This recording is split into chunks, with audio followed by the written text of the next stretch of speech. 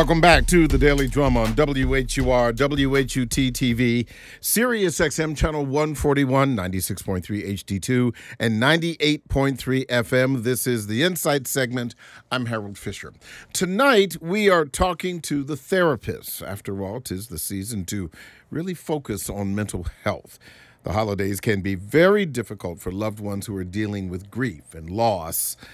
But we're also living in a season of gun violence. What impact does that have on the mental health of our children? Well, those are just a few of the issues we'll be talking about tonight with our therapists.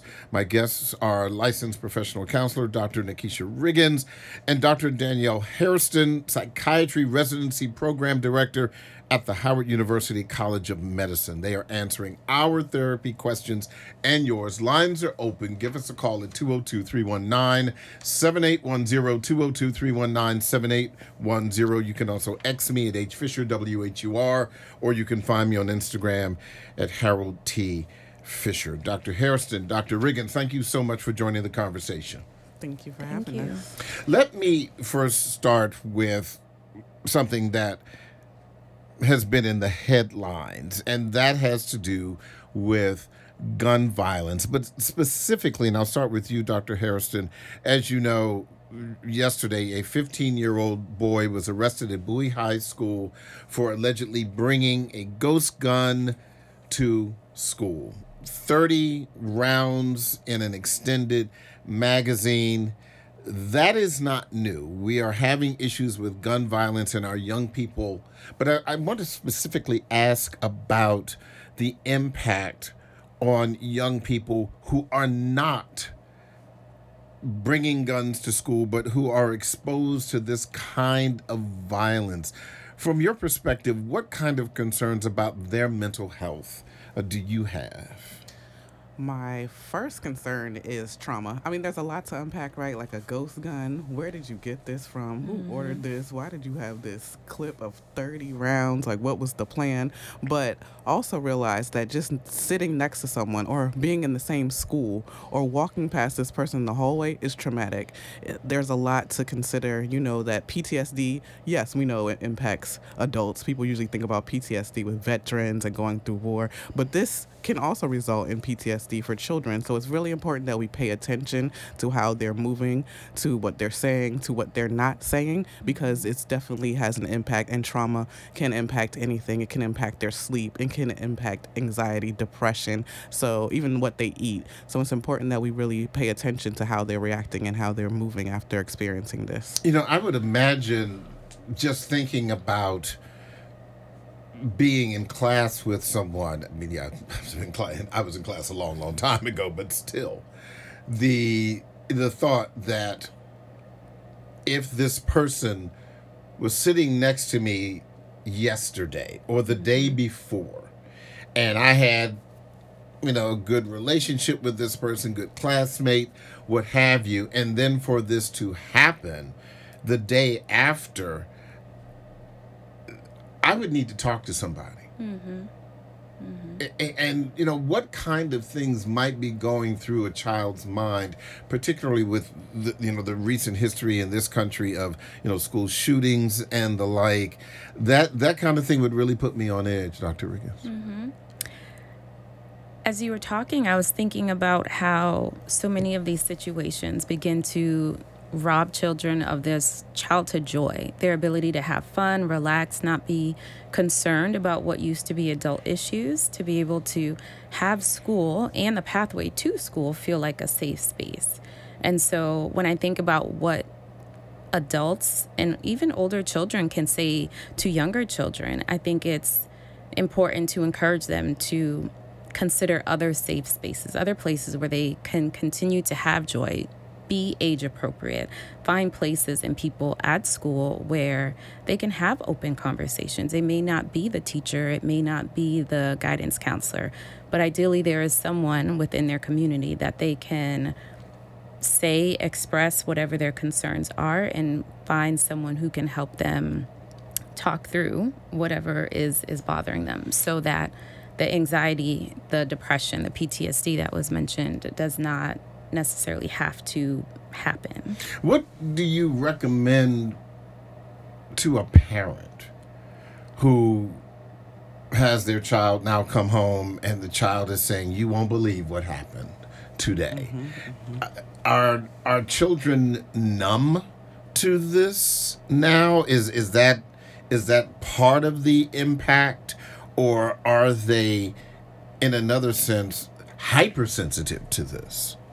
I don't think children are numb to it. I don't think we should allow children to become numb to it. And what parents need to do is talk to them. Even if they don't want to talk, even if they say, I don't want to talk about it, find a way. Like text them or let's go out to get something to eat. Are you thinking about anything? What are you thinking? What are your feelings? And also always know that it is always appropriate to include a professional. If you feel like your child is changing, usually when we see behavioral acting out, when we see children start to become isolative, they don't want to engage, they don't talk. When you start to see those things, make sure you're paying attention to those nonverbal cues, because they might not say, they'll say everything's fine, right? Everything is fine. No, I don't want to talk about it. But are they engaging? Do they still want to do stuff with their friends? Are they saying they have a stomach ache and they can't go to school? Are they trying to find a way to avoid engaging, find a way to not go to class, not go to after school activities, not engage? So pay attention to those nonverbal cues as well as asking them what's going on.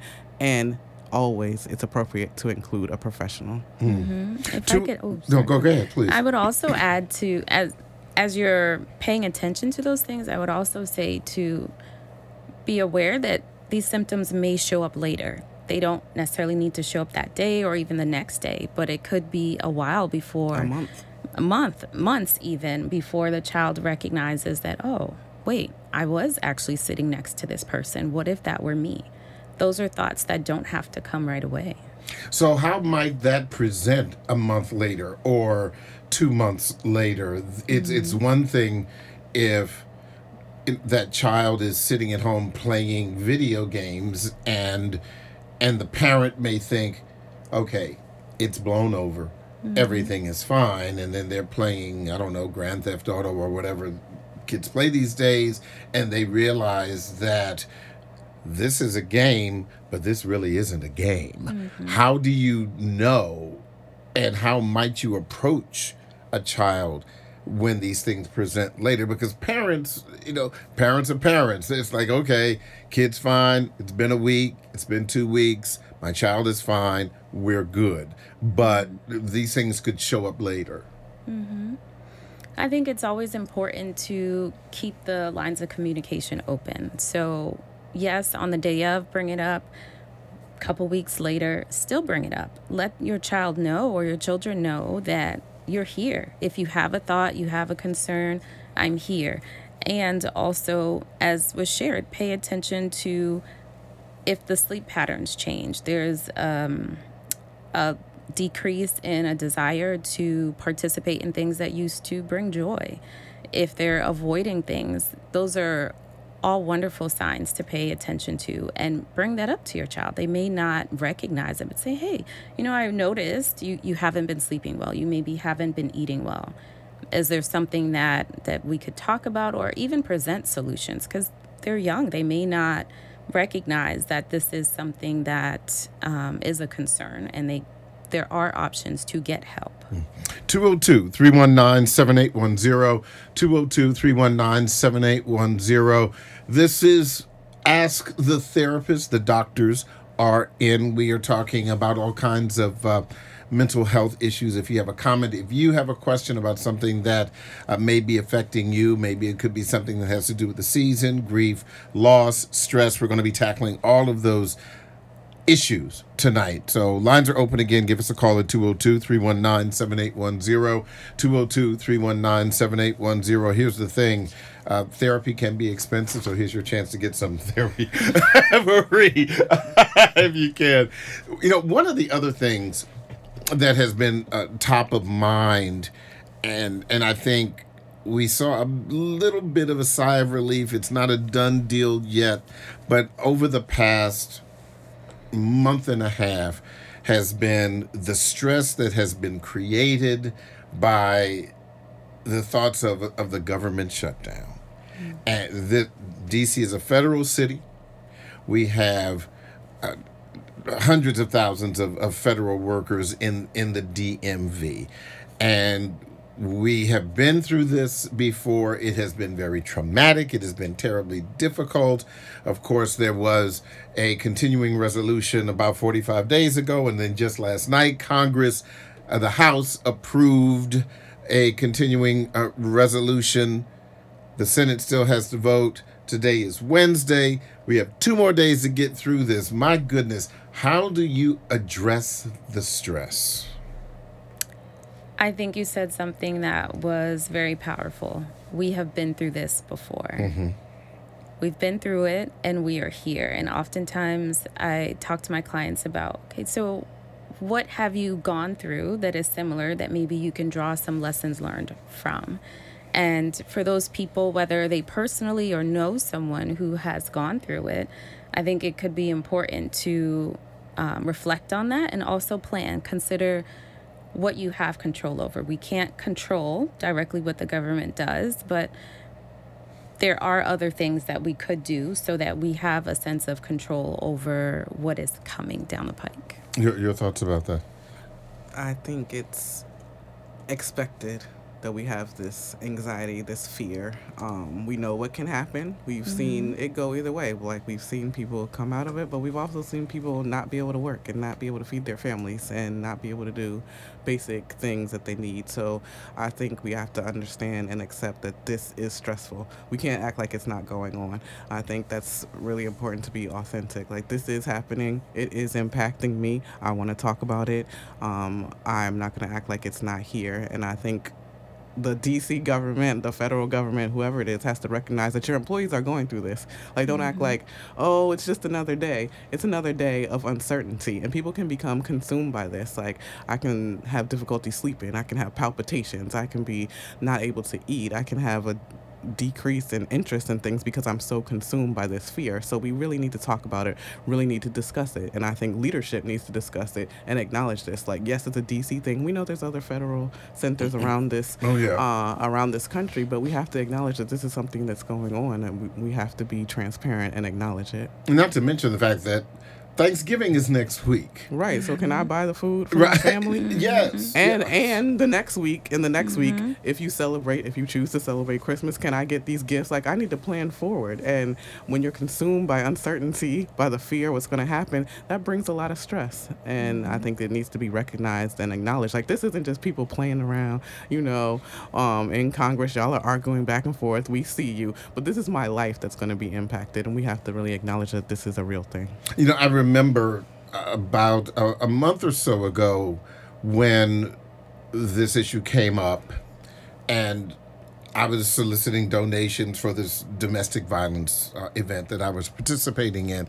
And I reached out to one of my really good sister friends, and I said, look, I'd like to have a donation from you. And she works for the federal government. That's been her entire career. And she said, I would love to, but right now, I don't know if I'm going to get paid this week. And I can't imagine the amount of stress. And that's workplace-related stress. That is your livelihood. So, short of taking a bubble bath, how do you woo-saw when you've got that kind of pressure? I definitely think awareness of the stress, being able to talk about it, name it, recognize what you're feeling, where you're feeling it in your body, and also, as you said, talking about it at work, at home, so that you're not feeling alone. When people go through things and feel alone, it causes it to feel even deeper. It can cause it to feel even worse. And just knowing that you're not alone can often help. Let me go to the phone lines, 202-319-7810, 202-319-7810. We are talking to the therapist tonight. If you have an issue that you need help addressing, give us a call. Lines are open. Let's talk to Linda. Linda calling from Virginia. Linda, thanks for calling. What's on your mind? Linda, are you there? Linda, give us a call back if you can. Let's go to Lagosu calling from D.C. Lagosu, thanks for calling. What's on your mind? Hi there. I want to keep it brief, but Sure. I just wanted to say I really appreciate you, Kojo, talking about this topic. Yeah, and this is Harold. Um, Kojo Namdi has not been here in decades, but go right ahead, Logosu. oh, my bad. That's all right. We look so much alike. My bad. Anyway, I just wanted to say thank you for having the therapist on. Sure. And to go back to your point about the children at the school, I personally, I'm 34.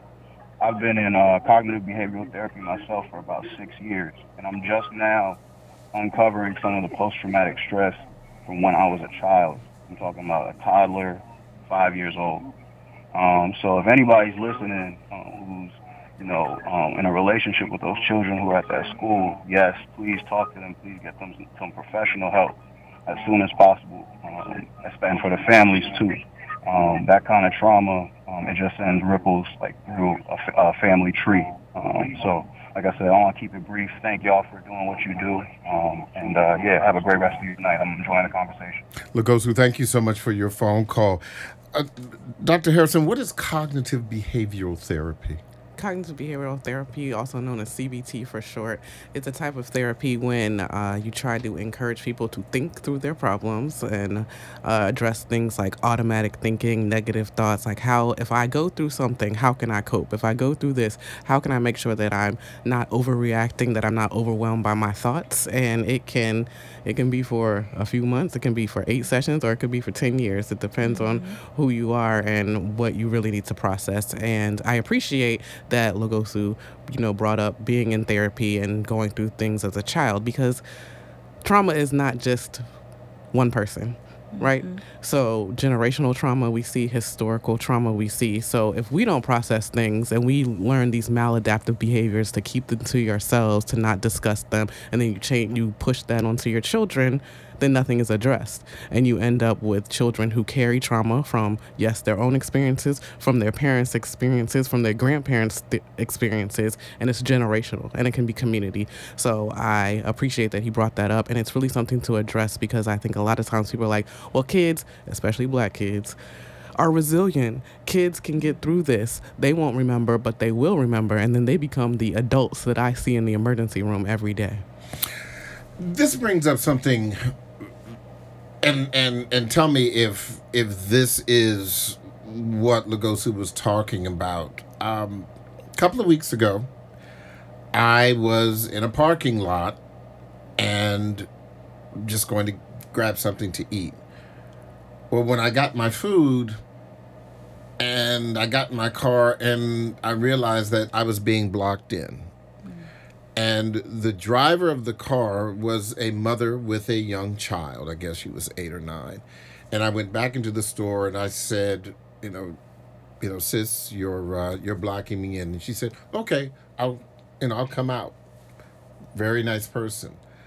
But when I walked out and she walked out with her child, she was yelling and cursing at her child. And I was thinking to myself, oh my God, she was, get in the car, hurry up, and is that the kind of thing that you're talking about when you're talking about trauma and addressing these kinds of issues? Yeah, her mother might have talked to her like that, and her mother might have talked to her like that, and it was normalized. This is how you talk to children. This is how you parent.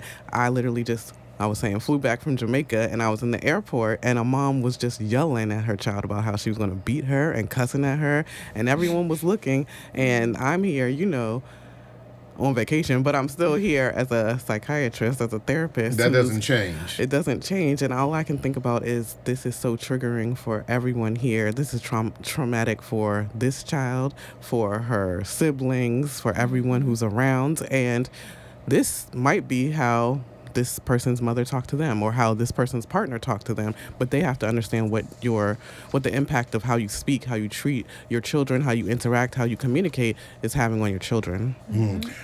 I want to hold your point, because I do want to drill down a little bit more, because this is really fascinating to me, because obviously there's a lot of anger out there.